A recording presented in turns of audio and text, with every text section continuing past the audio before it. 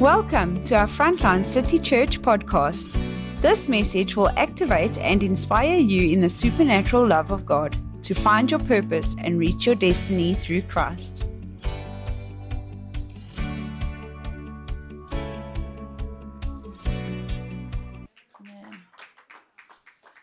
Woo! Okay, right. There was a song or a movie or something many years ago called To Dream, the Impossible Dream. Who here has an impossible dream? Who here has had impossible dreams? Now, I know some of you had impossible dreams at one stage, and you just decided it's never going to happen. It's impossible. I won't dream again. Can anybody relate to that? You don't allow yourself to dream. Well, I just want to tell you right now, I've come to turn that upside down. Amen. I want to tell you the story about Joseph. Now, you all know the story of Joseph, but I'm going to take you on a journey with me, and we're going to do a little bit different. Genesis chapter 37, and I'm reading from the New Living Translation. Now, Jacob, from verse 3, Jacob loved Joseph more than any of his other children because Joseph had been born to him in his old age. So, Joseph was the favorite. Okay? Have you ever had a sibling that was a favorite? Or the boss had a favorite? Or the pastor had the favorite? You're the daughter in love. Okay? So one day Jacob had a special gift made for Joseph, a beautiful robe. But his brothers hated Joseph because their father loved him more than the rest of them. They couldn't say a kind word to him. They couldn't say a kind word. Now, yeah, you get the story of Joseph's identity being established as the father's favorite. And he gets the robe, and possibly in today's terms, it could be that Maserati, a Bugatti. Hey? Does anybody know cars? Connor, a Bugatti? Hey, we can do that, So his brothers were jealous of him. And I can imagine Joseph must have thought, yeah, I've got it made. I've got it made. I'm going to take over the family business because Jacob was wealthy. I'm going to take over the family business because I'm Dad's favorite. And I drove the Bugatti. And I got the robe. Come on. His identity, his future in his mind was set. Let's see what happens. One night, Joseph had a dream. Tell the person next to you, do you have a dream? And in verse 5, and when he told his brothers about it, they hated him even more. Listen to this dream, he said. I can remember so many of us saying to our mom and dad growing up, or determining in our hearts, or telling our friends, I'm going to do this. Just wait till I'm big. Just wait till I work. I'm going to do this. I'm going to do that. I'm going to make it to the top. I'm going to be the best. Hey? Connor, come here. I love picking on Connor.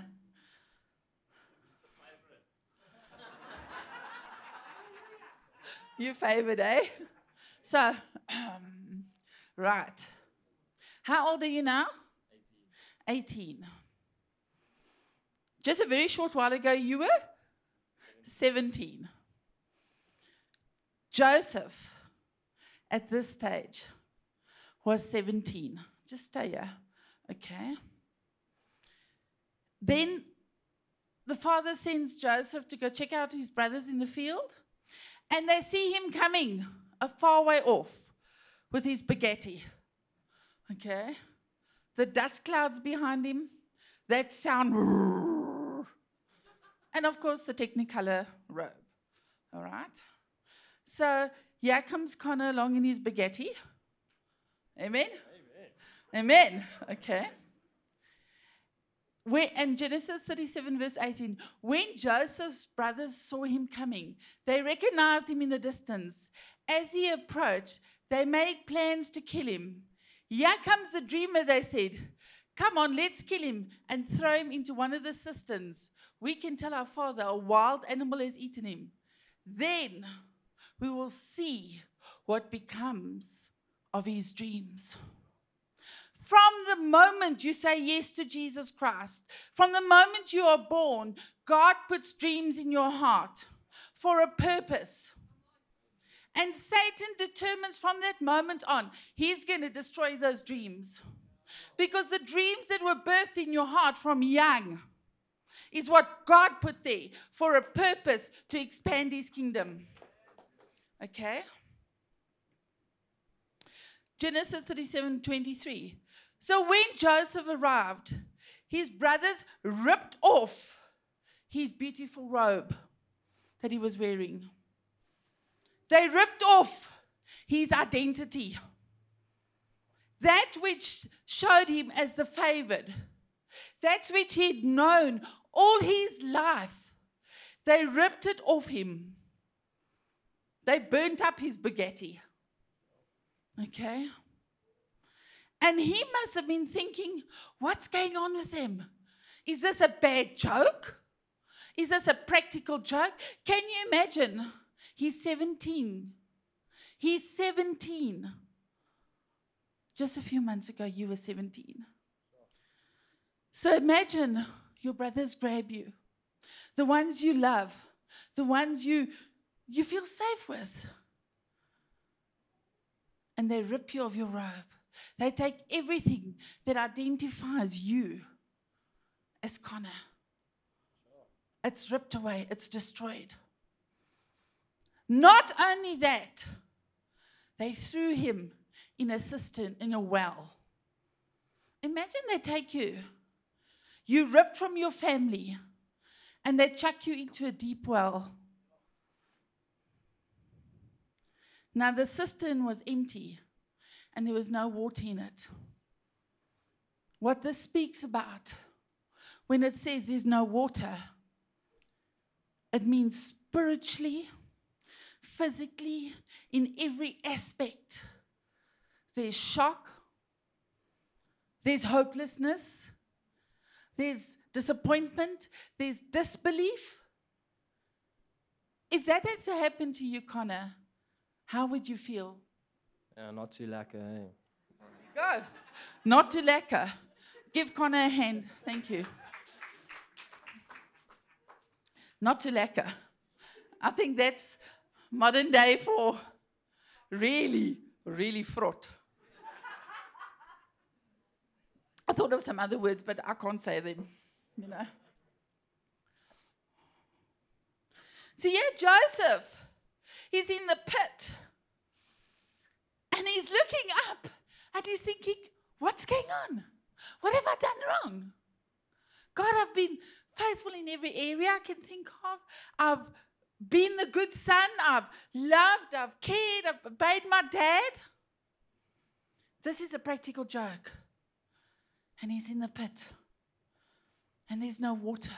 There's no sustenance. It's lifeless. Everything he knows. Somewhere up ahead, there's a faint light.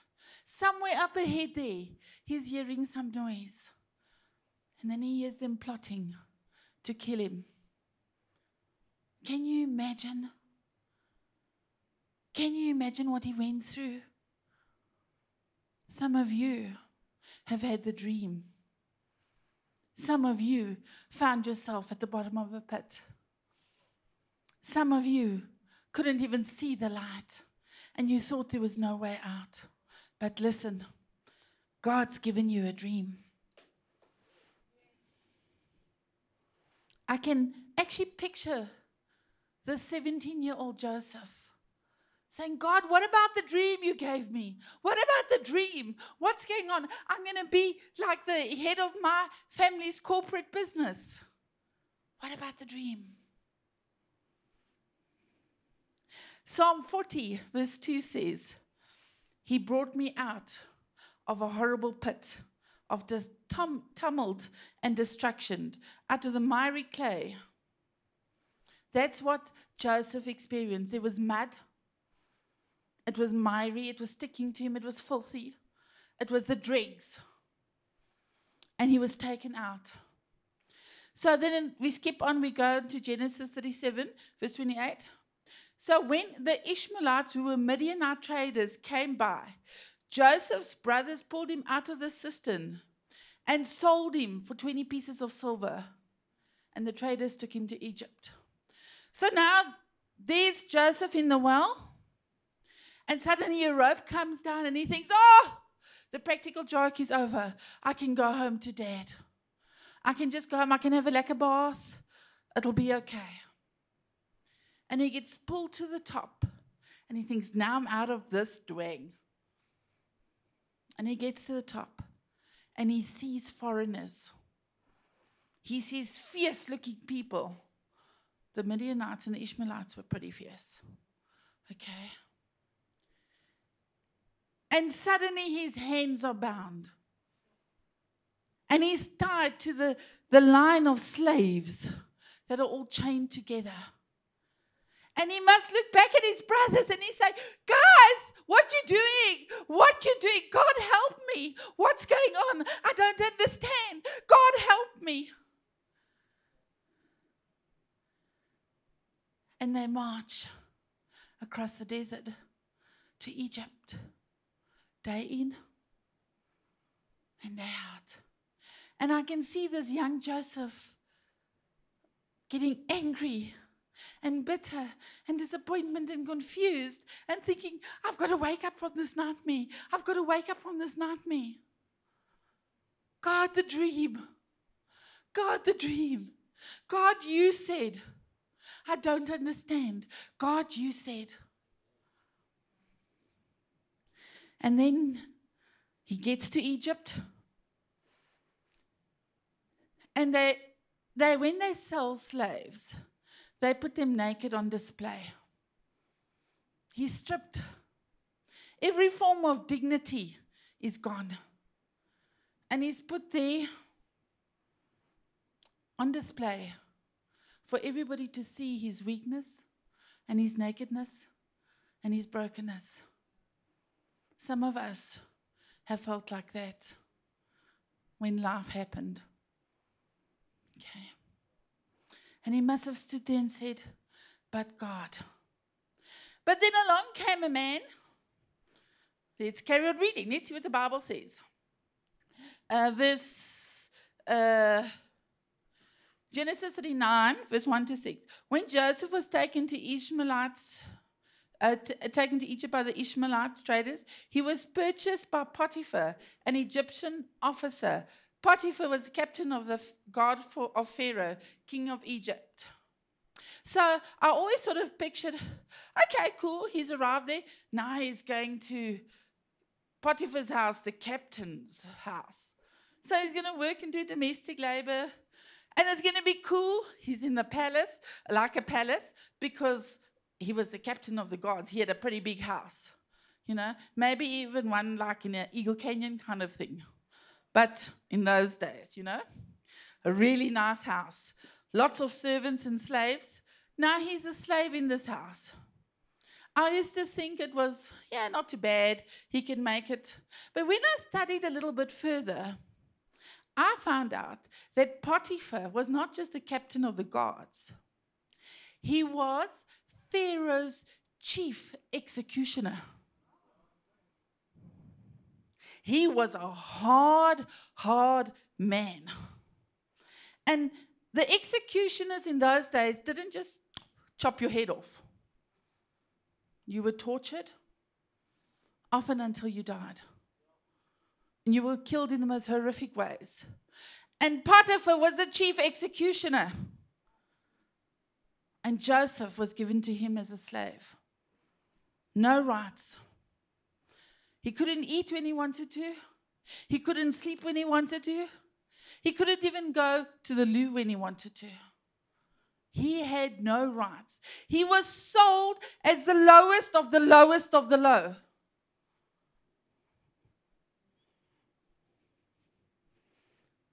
"17 years old. Let's carry on reading. Verse 2. But the Lord was with Joseph. So he succeeded in everything he did as he served in the home of his Egyptian master. Potiphar noticed and realized that the Lord was with Joseph, giving him success in everything he did. This pleased Potiphar, so he soon made Joseph his personal attendant. Joseph has become PA to the captain. Promotion. Okay. This pleased Potiphar, so he made Joseph personal attendant. He put him in charge of his entire household and everything he owned. From that day, Joseph was put in charge of his master's household and property. The Lord began to bless Potiphar's household for Joseph's sake. All of his household affairs ran smoothly, and his crops and livestock flourished. So Potiphar gave Joseph complete administrative responsibility over everything he owned. With Joseph there, he didn't worry about the thing, except what was he going to eat for supper. Everything was sorted out. So I can imagine Joseph has worked hard. He's suffered maybe a couple of whippings. He's toiled day and night. But he's done everything as if unto God. Because he knew a principle, what his dad had taught him. Honor God. Honor God. And now he's built his way up. And I can imagine he's establishing his new identity. I'm the dude in the captain's house. I'm heading up. I'm running everything. It's like he was running his whole corporate business very, very well. He was the director, managing director of this big enterprise. He's got it made. And he must thinking, well, God, I can rebuild. I'm beginning to dream again. Maybe this is that dream, God. Maybe this is that dream that you gave me all those years back. Maybe this is that dream. We skip a couple of things. Genesis 39, verse 19. Just before we go there, just hang on. So what happened was, Connor, stand again. He grew into a strong, muscular, handsome man. Come on, Connor. Woo! All right. There we go. Thank you. I love Connor. And there he is. He's working. He's running. He's got certain amount of power and authority. And Potiphar's wife checks him out. She checks him out and decides, he's mine. And she tries to seduce him. But because Joseph had a principle of honoring God first, he said no. He fled from the very appearance of sin. So she grabbed his robe and he ran. He ran. And she was left with this robe.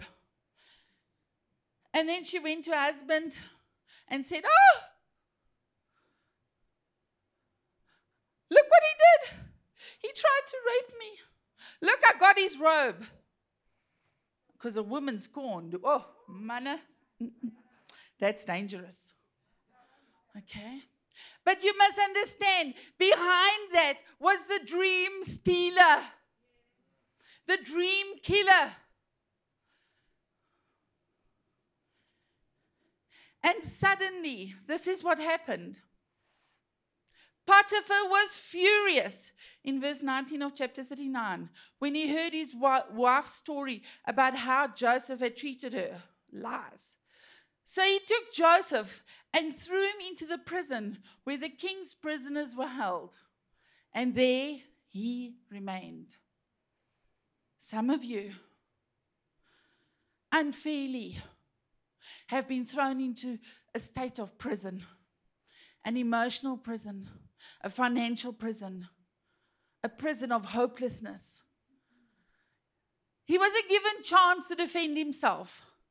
He didn't have time to say, but it's a lie. Remember, Potiphar is the chief executioner. He's a mean dude. He could have been tortured and killed, but God. Say the word, but God. But God. So now he's flung into prison, and there he sits.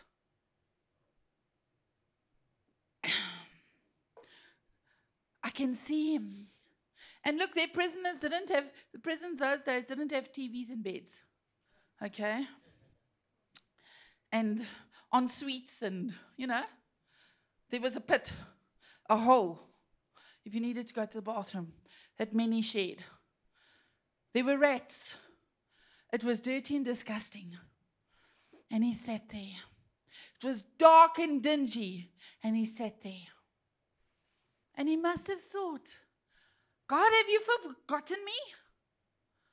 Will I ever get out of this? He could have got bitter. He could have lost hope. He could have felt this is awful, I might as well just end it. But he had a dream. He had a God-given dream that sustained him. The dark hours, the lonely hours, the confusing hours, when nothing made sense. He had that dream. And then in Genesis 39, verse 21, it says, but the Lord was with Joseph in prison and showed him his faithful love. God will show you his faithful love regardless of where you are in your life right now. It doesn't matter what phase you are in. God's faithful love is there. Then, look what happens. And the Lord made Joseph a favorite with the prison warden. Come on now. And before long, the warden put Joseph in charge of all the other prisoners and over everything that happened in the prison. The warden had no more worries because Joseph took care of everything. The Lord was with him and caused him to succeed in all he did. So Joseph must have thought, well, okay, it might not be my father's business, and it might not be the enterprises in Potiphar's house. But, yeah, it's getting okay, yeah. I'm doing it again. I'm making a success of things. Maybe this is my identity. This is what God's called me to be. Maybe this is it. And he begins to maybe settle a little bit, except he has that dream. He has that dream. He can't let go of that dream because it's burning inside him. It's a reality that nobody can take away. Doesn't matter how hard Satan tries. That dream is there. So there's the butler and the baker in the story. You need to go read it. It's really cool. Don't just believe me, go read it.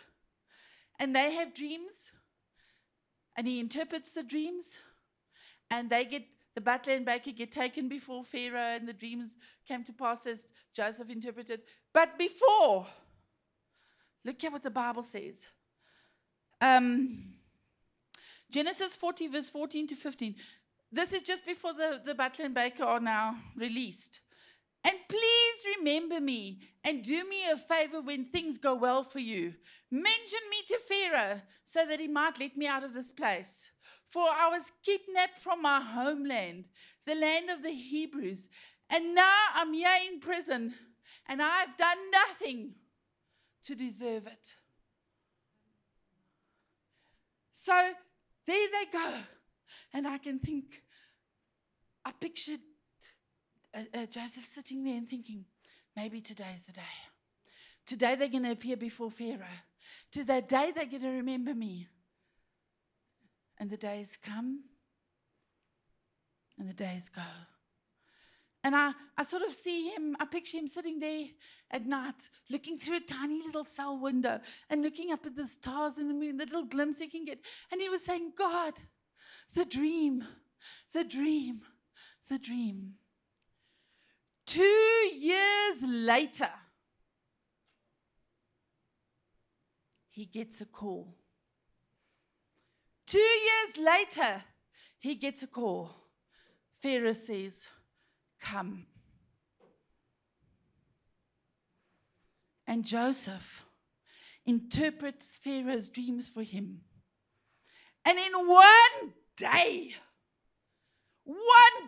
one moment at God's appointed time, Joseph goes from being a slave, a prisoner, a nobody, to second in charge of all of Egypt, the president of the country. Where are you? Where are you in your walk? Maybe today is the day that God's going to hear your cry and He's going to catapult you today into the place where your dreams become fulfilled. Maybe it's tomorrow. Maybe it's next week. Never, ever, ever, ever, ever give up on your dreams. Tell the person next to you or behind you or in front of you, never, ever, ever, ever, ever give up. Joseph was 13 years a slave and a prisoner. He was in a pit with no water, a dry, confusing, heartbreaking time.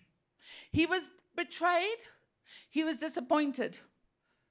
He was in physical anguish. He had no rights. He was the lowest of the low. Every time he tried to build his life up and he thought, okay, now it's going somewhere. Has anybody had that experience?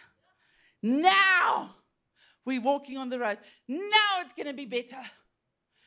And everything was pulled out from under him. Then he tried again in Potiphar's house. Then he worked in the jail.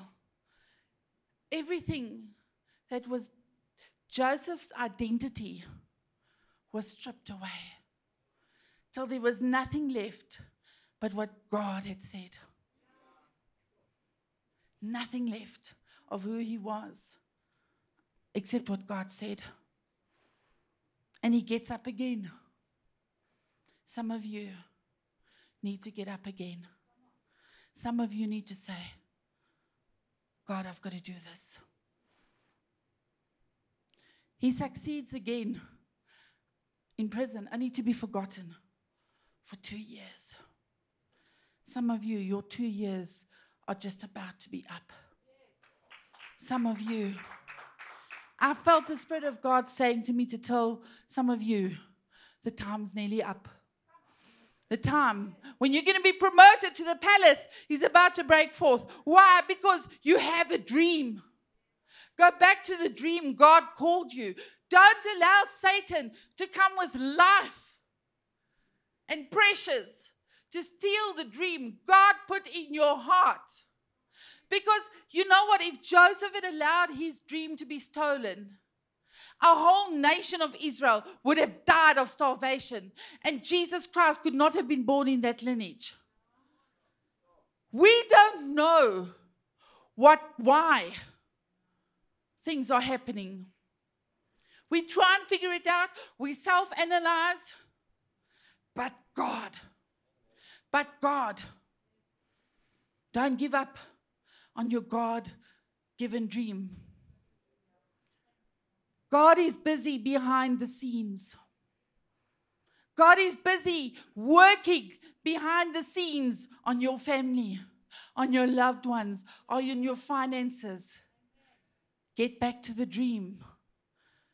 Get back to the dream. Get back to the dream. Get back to what God called you to. Don't give up on the dream.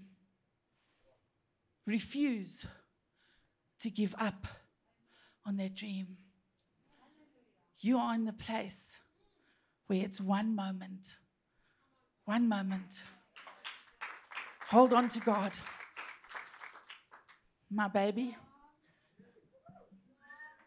Amen. Amen. Sure.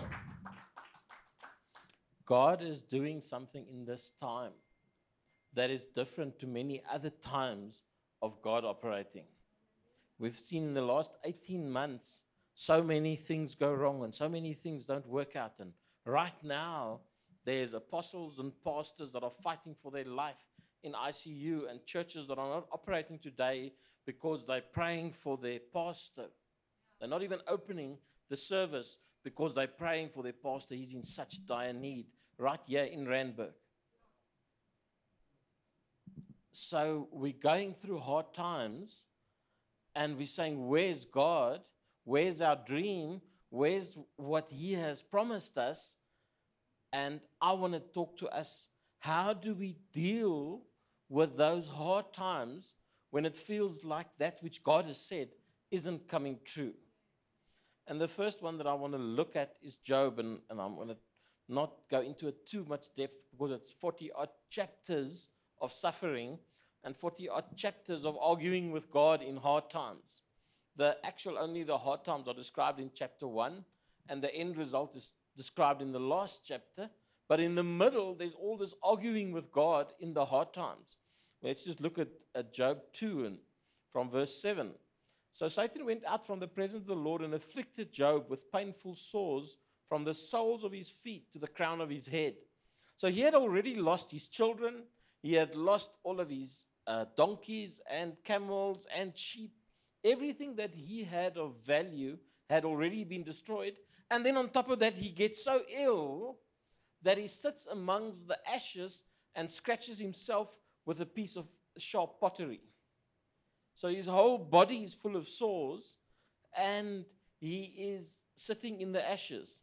So much so that in verse 9, his wife says to him, "Are you still maintaining your integrity?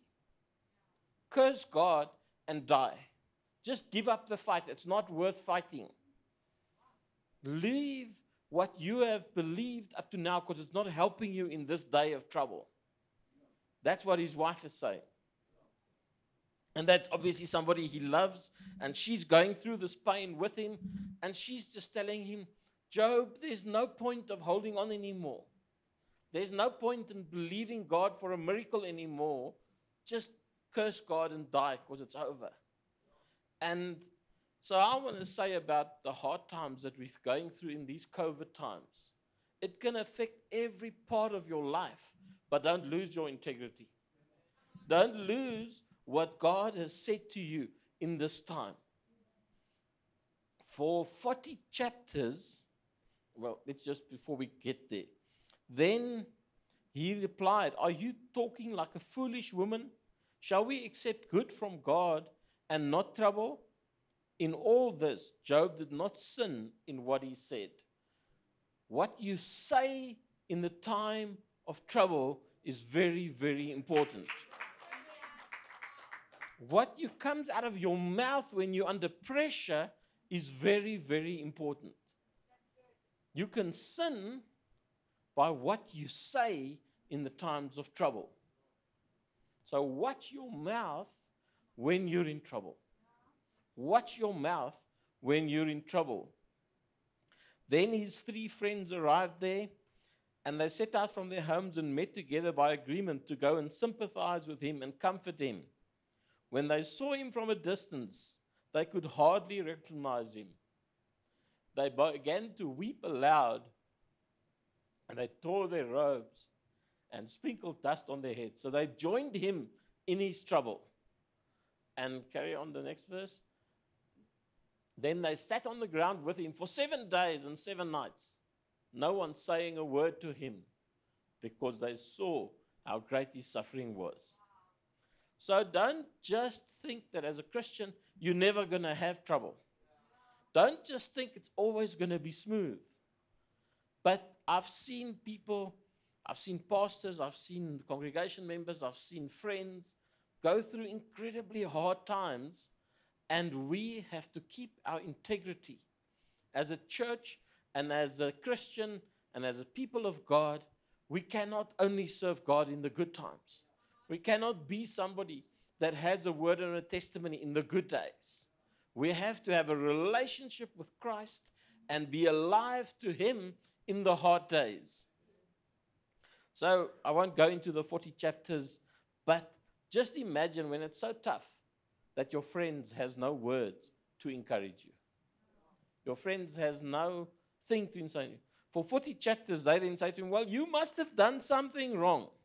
You must have messed up somewhere. It can't be that God is against you when you've done nothing wrong. So they changed their tune a bit from a place of saying, well, it's just let me sympathize to it's your fault. You must have done something wrong. What I want to bring out of Job is this, that sometimes hard times come just because of the season it is in. And we don't have to look for what our friends did wrong. We don't have to look at why it's happening. We just have to stand up. In the end, Job was restored. Do you know when? When he started praying for the very friends that attacked him. In the last chapter of Job, you'll see it. I'm not going to go into the scripture now because I'm rushing a little bit. I'm not going to be as elaborate as Mom. You've got to go and read it and you've got to catch it. But don't let bitterness steal your dream from you. Because in that moment of heartache, in that moment of trouble, in that moment of accusation, your dream is at risk, not from the accusation, but from your reaction. From how you respond to the accusations, from how you respond to your very friends that's supposed to support you, who is making accusations against you. When he forgave them, you'll see it in the last chapter of Job, God restored to him everything that he lost.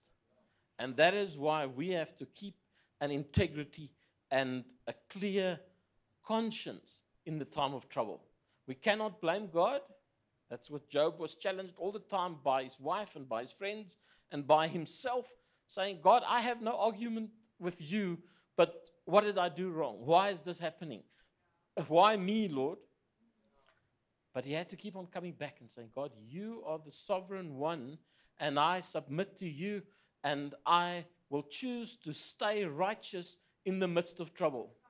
So, congregation, I want to tell you in Timothy, 2 Timothy 3 and verse 10 to 12, it says this, but know this, verse 1, but know this, in the last days, perilous times will come.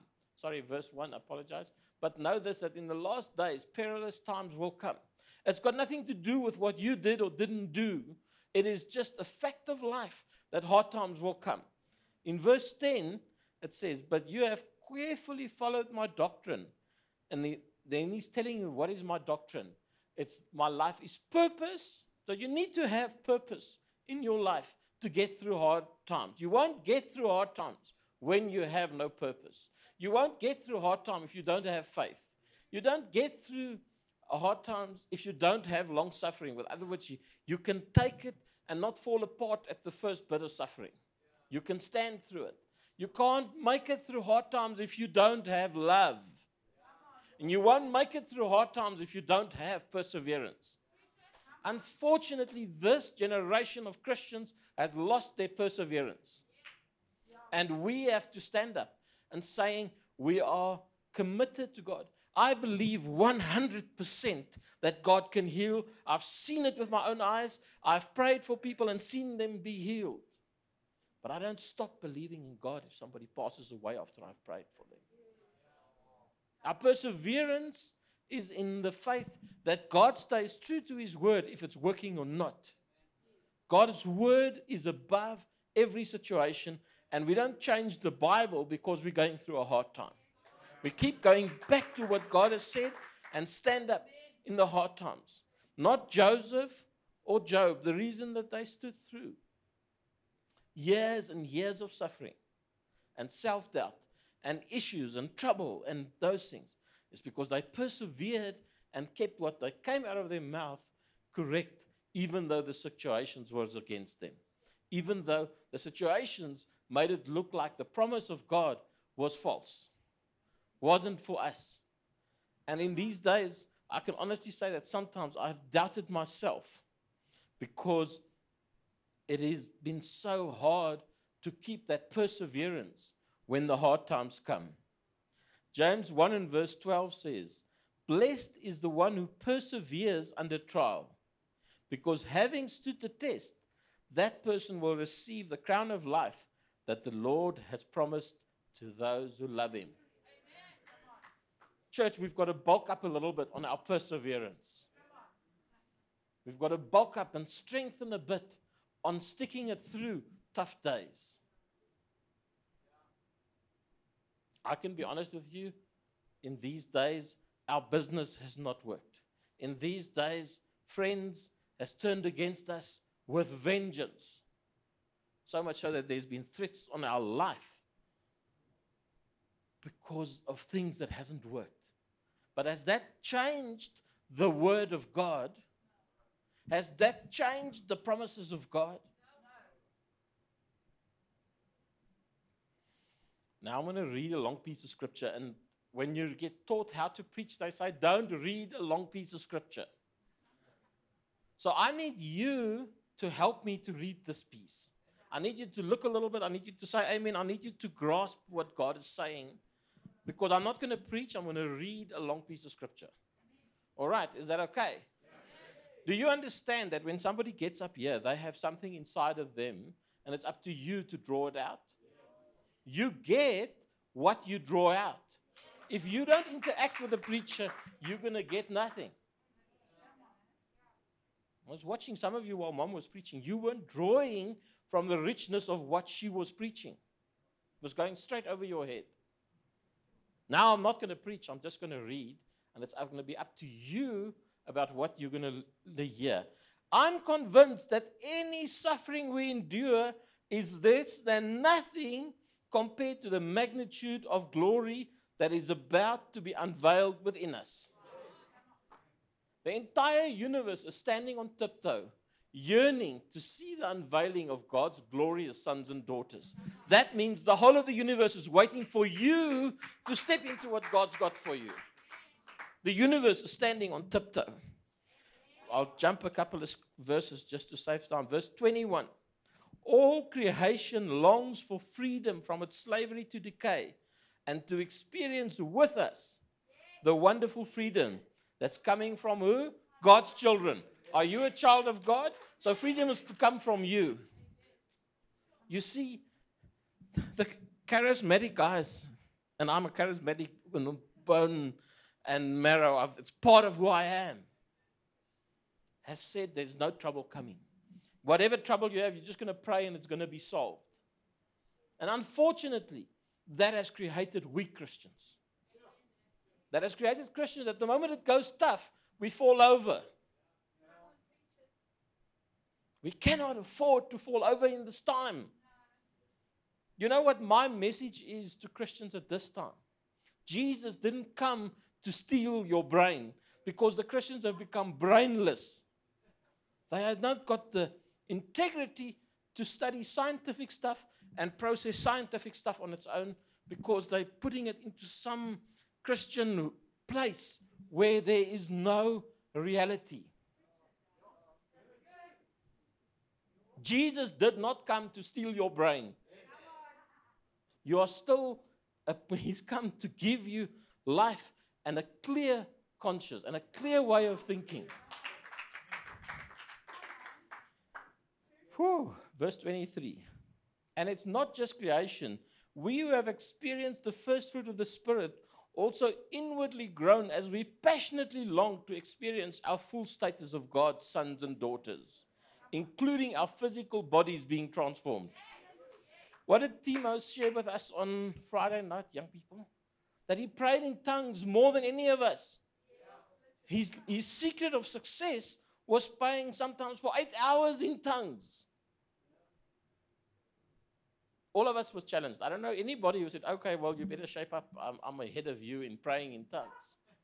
But he challenged me and said to me, You weak Christian, you need to pray more in tongues, because praying in tongues is going to change your life. Whenever he faced a challenge that he couldn't get through, he said, I'm praying in tongues. Last night, I was standing right here, praying in tongues. And I was thinking about what he said. And something came over me, and I started praying in a new language, and the words came out in a different way, and I was groaning from the inside for the church, for the trouble that is coming, for the heartache of standing up and serving God while everything around you is falling apart. Cool. For this is the hope of our salvation. But hope means that we must trust and wait for what's still unseen. So that means that we have not arrived yet. There's still something more to attain. I preach that we as Christians can live as if we are in heaven here on earth. But I understand that there's still another level that's coming, and that is what I'm hoping for. I'm hoping and trusting and believing and waiting, and I'm excited for the next level. I have not arrived, and I'm not everything sorted out. Nor are you. You need to push in. Oh, for why would we need hope for something we have already have? So because our hope is set on what is yet to be seen, we patiently keep on waiting for its fulfillment. With other words, in this life, things might still go wrong. In this life, you might still get sick. In this life, you're not going to always, just like this, have the victory. But I'm looking, and God is looking for Christians that will persevere, that will stand strong, and that will not be faltered because it's a tough day. We cannot say, God, I'll serve you if you do this. We have to say, God, I'm going to serve you irrespective if you do this or not, because my serving is not about the answered prayer. My serving is about you. As long as your serving is about the answered prayer, you're going to run into trouble. Your serving has to be about who He is and what He's making of you. It cannot be about the answered prayer. Oh, Shindaranoko. Verse 26, the Holy Spirit takes hold of us in our human frailty to empower us in our weakness. For example, at times we don't even know how to pray and know the best things to ask for, but the Holy Spirit rises up within us in a super intercede on our behalf, pleading to God with emotional sighs too deep for words. You cannot go through hard times without the Holy Spirit. You have to say, God, how do I learn to pray in the way that I can pray in the way that you understand? That's deeper than what I can utter in my words. Because I lie awake at night and in pain and worry and suffering, saying, God, I don't know what to pray. But I can pray under my breath in tongues, and I can see God working. For God is the searcher of the heart, knows fully our longings, yet He also understands the desires of the Spirit, because the Holy Spirit passionately pleads before God for us, the holy ones, in perfect harmony with God's plan and our destiny. If you were Joseph, would you be able to pray, God, let Pharaoh have a dream so that I can explain it and I can become prime minister, while you're in jail and you've never even met the Pharaoh? You can't pray that. So you don't understand what your destiny is. So how do you pray in line with your destiny? In tongues, it's the only possible way. And this sermon is not about tongues. It's about persevering in the time of trials. But tongues is one of the tools to how you persevere. In perfect harmony with God's plan and our destiny. We have to come in harmony with God's plan. It's difficult in church when you is trying to go one way and there's somebody pulling in another direction. How much more difficult is it when God is trying to take you in one direction and you're pulling in another direction? We cannot, in our human strength, understand where God's taking us. What God has got planned for us is totally outside of our planning. It's beyond that. It's on another level. And we have to come into harmony by coming into harmony with the Spirit. So verse 28, one of my favorite scriptures. I think Mom asked me this on Friday. So we are convinced that every detail of our lives is continually woven together for good. Continually woven together for good tells me that God is sort of like adjusting His plan and working it out as we respond and as we do things and as things happen. So God is continually working out your plan for your good. God is busy taking you to a good place. Let's finish that scripture before I go off it. For we are His lovers who have been called to fulfill His designed purpose. You're not called to fulfill your purpose, your plan, your dream. You're called to fulfill His purpose that He has put in your heart, and it overrides everything that you might want to do. You lay down your plan at His feet and say, God, this is what I'd like to do. What do you want from me? What do you want? How do you want me to deal with this? What is on your heart for my plan? Not what's on my heart for my plan. Because, why? Because we call Him Jesus, you are Lord. Not Jesus, you my servant. Because that's what people think. I have a plan and I instruct Jesus to fulfill my plan. That's what charismatics think. So I'm preaching to myself. I'm not dissing charismatics. I'm saying we've got to understand that we have authority when we come into line with God's plan and we hear from God and something rises up inside of us and now we fight for that plan. But the moment you think that plan overrides what Jesus says, that's why anything can happen and we can still be in okay because we know He's still in charge. Our plan isn't our God. Our God is our plan. Does that make sense? Oh, the verse 30. Having determined our destiny ahead of time, He called us to Himself and transferred His perfect righteousness to everyone who is called. And I'll stop there. He's transferred His perfect righteousness onto you so that you can fulfill His plan and destiny. He's made it possible for you to do what He's called you to do. With all your weaknesses, with all our failures, with all the things we do wrong. We don't say, well, I can't do this. I don't think I'm good enough. Because self-doubt is what Satan's weapon is at these difficult times. Makes you say, I'm not good enough.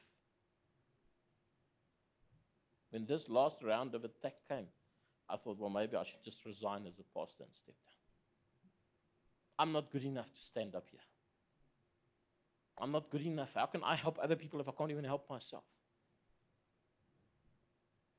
But then God said, it's not about what you've done or what you've achieved or how good you are. It's about me. It is about who I am. Then I get up here boldly and I say, guys, I'm weak. I'm struggling. I'm making mistakes. But I serve a God that is above that. And that's busy working it out in the midst of my mistakes.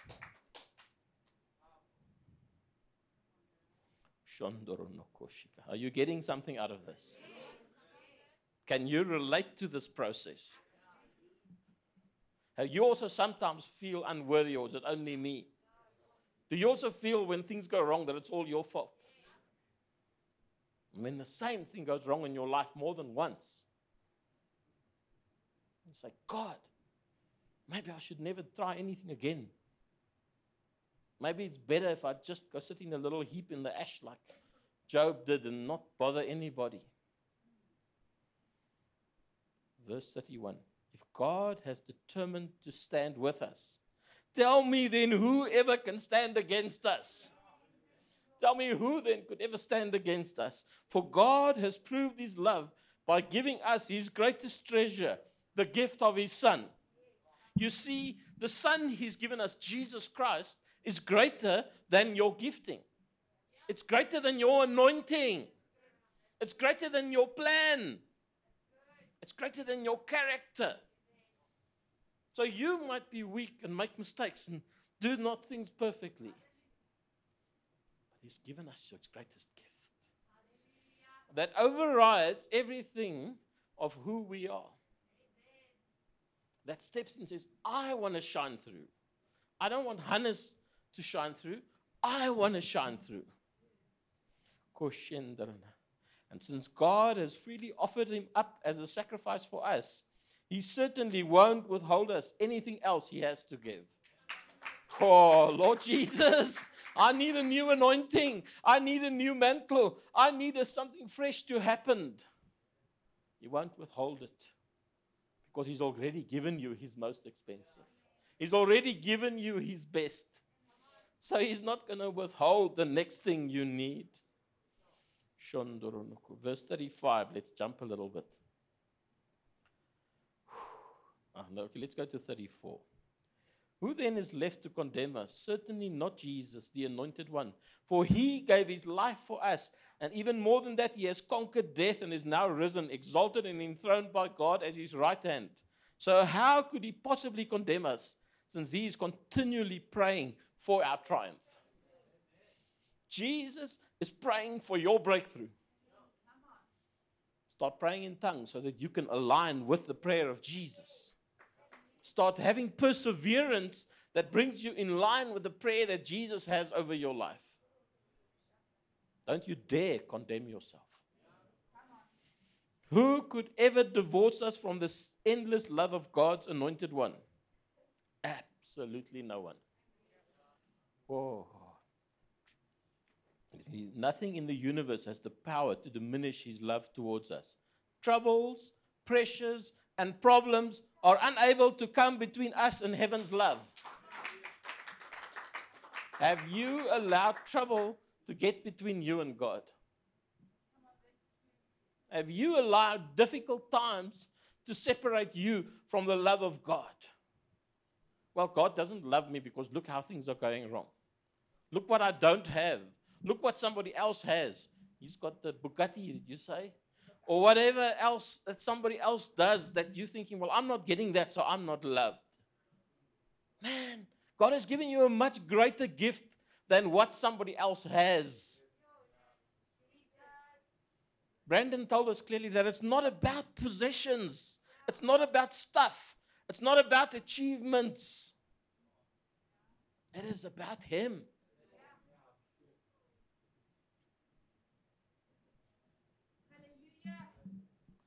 Oh. How can troubles and pressures or problems are unable to come between us and heaven's love? What about persecutions and deprivations and dangers and death threats? I had to go look up what deprivations is. Hierdie boertjie het nie verstaan nie. I don't know what is deprivations. And it is depreciation. It's deterioration. Excuse me. It is corruption. It is perversion. How about persecutions, corruption, perversion, depreciations, or dangers, or death threats? No, for they are all impotent to hinder the omnipotent power of the love of God. It's impossible for any of these things that come against us to separate us from the love of God.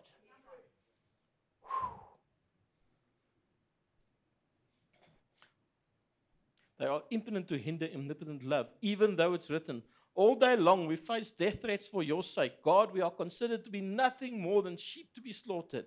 Yet, in the midst of all these things, we triumph over them all. For God has made us more than conquerors. And his demonstrated love is our glorious victory over everything. What are you facing today that you need to tune into the love of God to get you over it? What is the thing that's holding you in jail? You see, we might not be in jail like Joseph was in reality, but we're in jail in our emotions. We're in jail when we think about victory. We're in jail of sickness. But God says, I'm getting you out of there. So now I live with the confidence that there's nothing in the universe that will separate us from with the power to separate us from God's love. I'm convinced that His love will triumph over death, life's trouble, fallen angels, or dark rulers in heaven. There is nothing in our present or future circumstances that can weaken His love. What have you gone through that made you feel unloved? What have you gone through that has made you feel that God has not got you? I'm saying to you, there's nothing that you can do or that can happen to you that can weaken God's love for you. You see, Joseph, Job, Paul, yes, come up please, Brandon. They all suffered. And they didn't have a perfect life. Nothing or everything didn't just go right every single day. I know there's people here whose livelihood is under threat, whose place to stay is under threat, whose health is under threat, who's lost loved ones. But none of that separates you from how much God loves you. None of that can make you be a second-class citizen. You're still God's beloved. You're still the favorite, like Joseph was the favorite. Because it's not about any of those things. They stood firm in their love of God, understanding that God will lead them through and that Jesus is being formed inside while we go through the suffering. You see, if when you're in the suffering, run to Him and you're praying and you're getting to church and you're getting to a place where you can be encouraged, something forms, something shapes.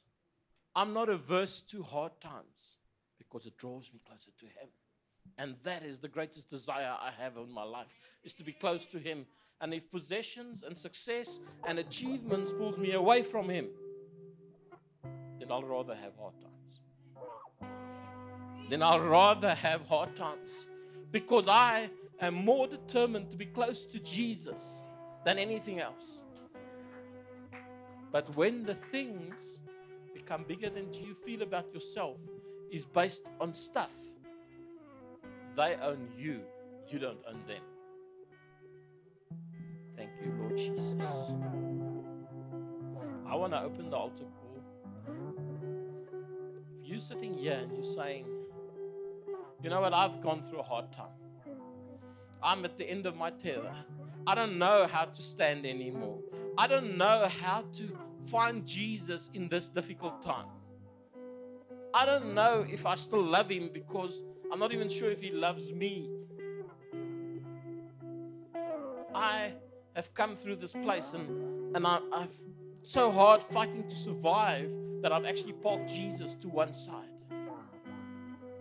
Then I want to say, come up to this altar call this today. And come and say loud out so that everybody in heaven and on earth can see that you are committed to get through this time close to Jesus. That is your only issue, is your relationship with Jesus. Everything else is irrelevant. Because if you're staying in tune with Him, He's going to work out your plan in any case. But if your plan becomes your God, nothing's going to work in any case. So I've opened this altar call. While Brandon plays for us, I'm going to pray. I'm going to close my eyes. And I'd like you to come up.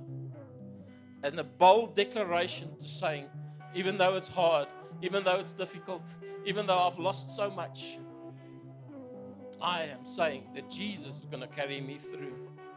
I'm making a bold statement. It's not today about my prayer. It's about the statement that you make.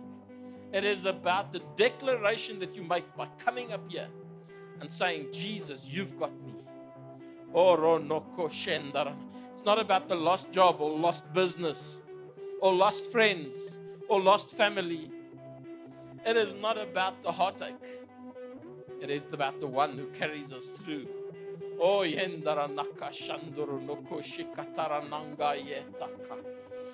oh, Jesus, let this word stir deep inside of us, that perilous times can never, ever, ever take us away from who you are. Accusations and threats and sickness and hurt and disappointment. Oh,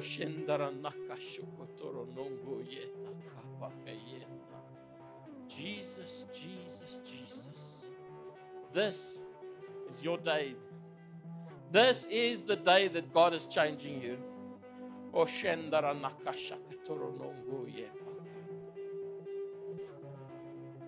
Jesus, I'm putting you first.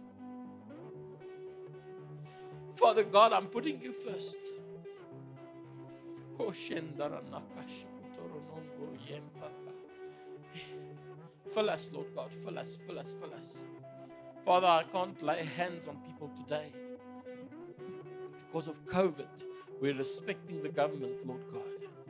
But I believe that your Spirit is moving down this line and stirring deep on the inside, and dreams that have been given up with, and hope that has been lost, and direction that has come to nothing,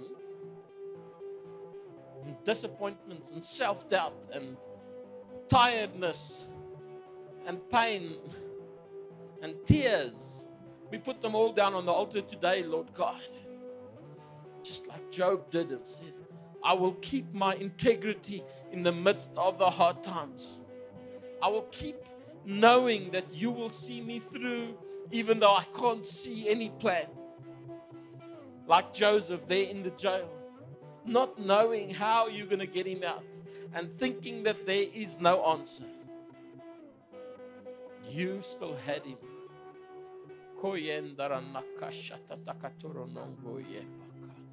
Lord God, we make a bold declaration today that nothing will separate us from the love of God. Nothing will keep us away from what you are doing.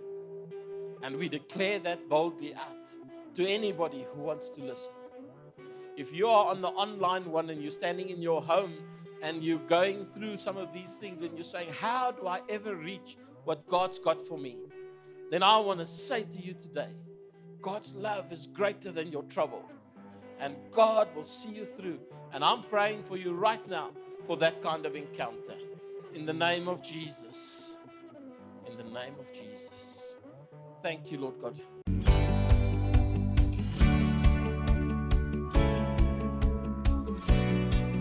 We hope that you enjoyed today's message. Our services are streamed live on our Facebook page every Sunday morning at 9:30.